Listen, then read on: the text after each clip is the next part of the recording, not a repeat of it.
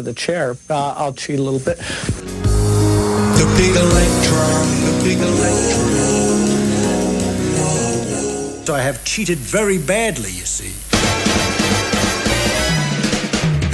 What are we talking about here?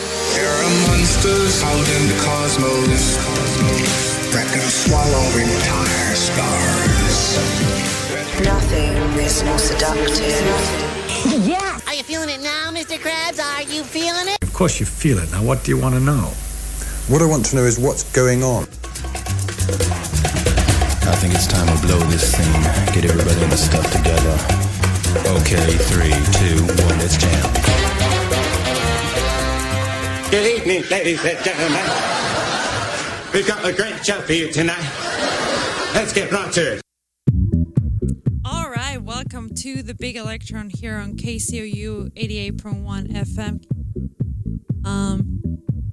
We're starting a new season with new people involved. I think I'm the only one that it's left behind, but yeah, we have a good show. I want to say a good lineup for upcoming shows, and so we're really excited to have a new host for the show. Welcome. Hello.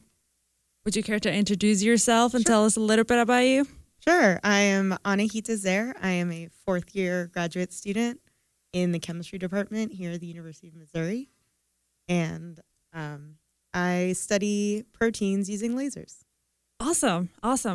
So yeah, as you can tell, if you don't remember me, I'm Jackie. I'm also a grad student in the Department of Chemistry. Anahita, I convinced Anahita to join us for the show, which is really cool.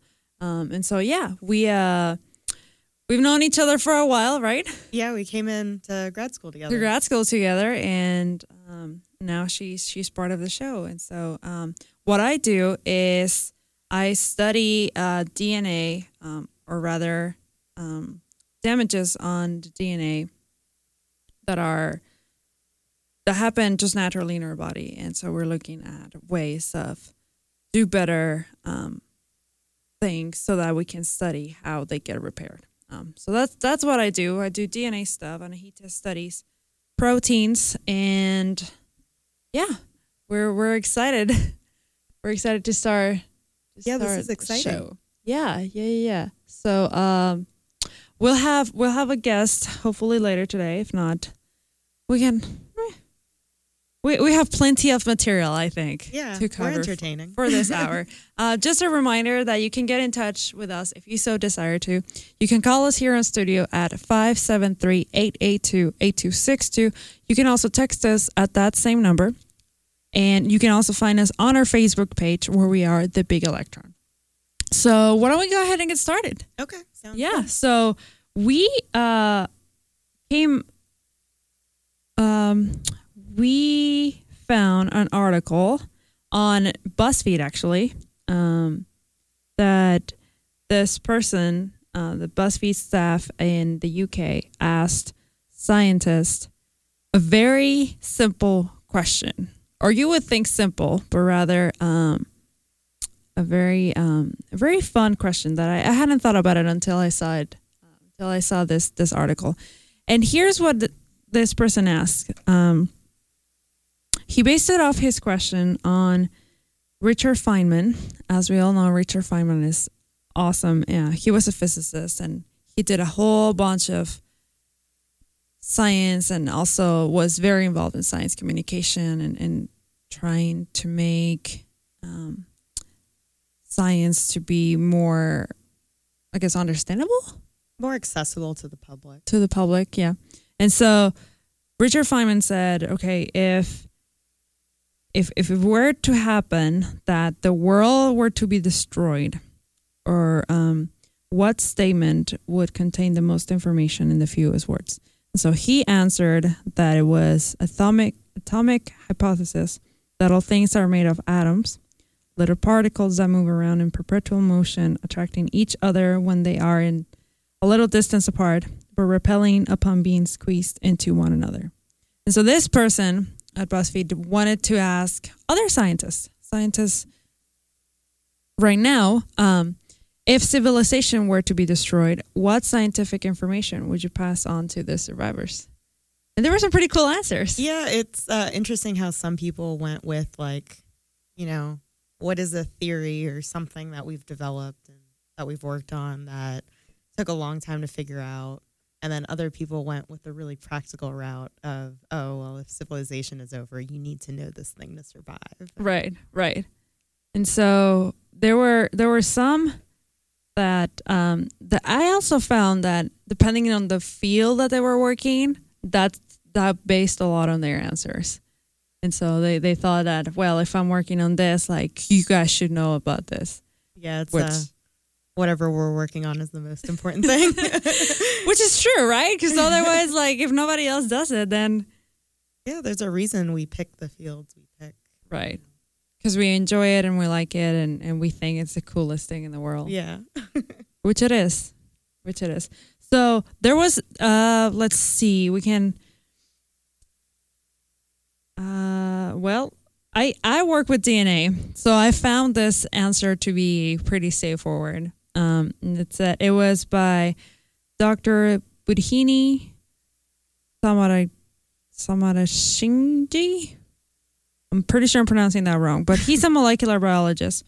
And this person said that if civilization were to be destroyed, the scientific information that wanted to be passed on would be, and I quote, the elegant double helix structure of the DNA molecule.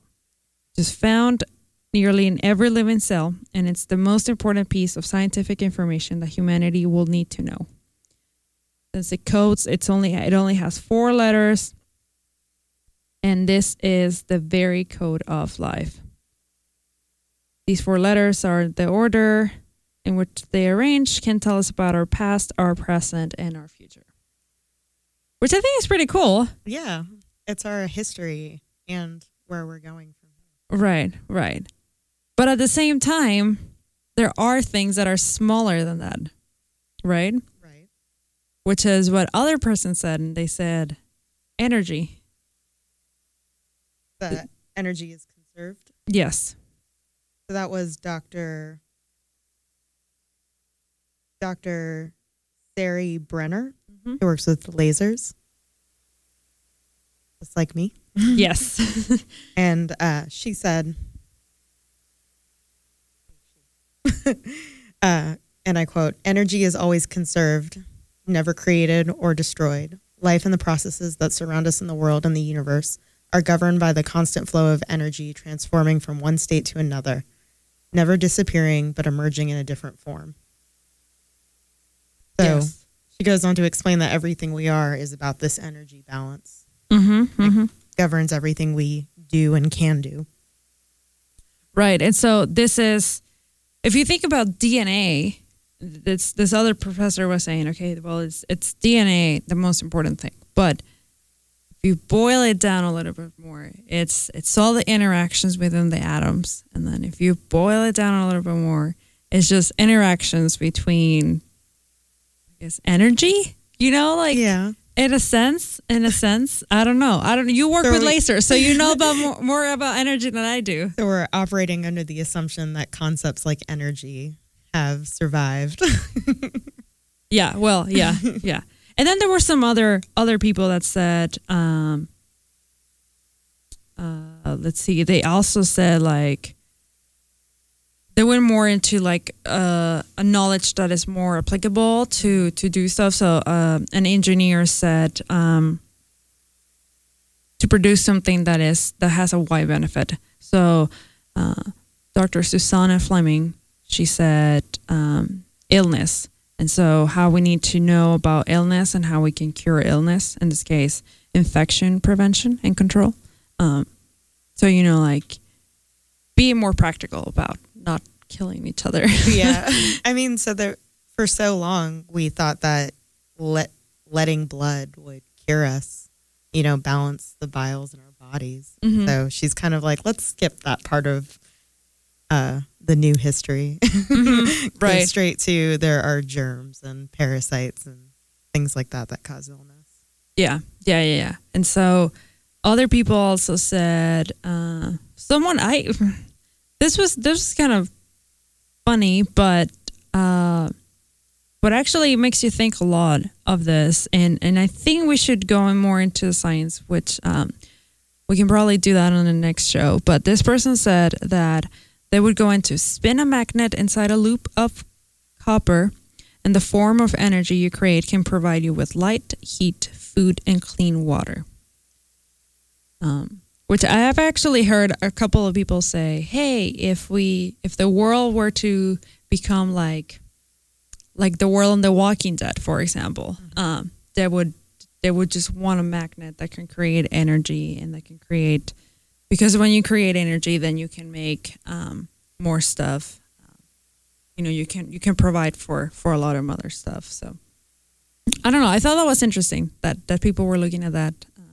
It's kind of, I guess, like on one hand, whatever their science is dictates whatever their answers are.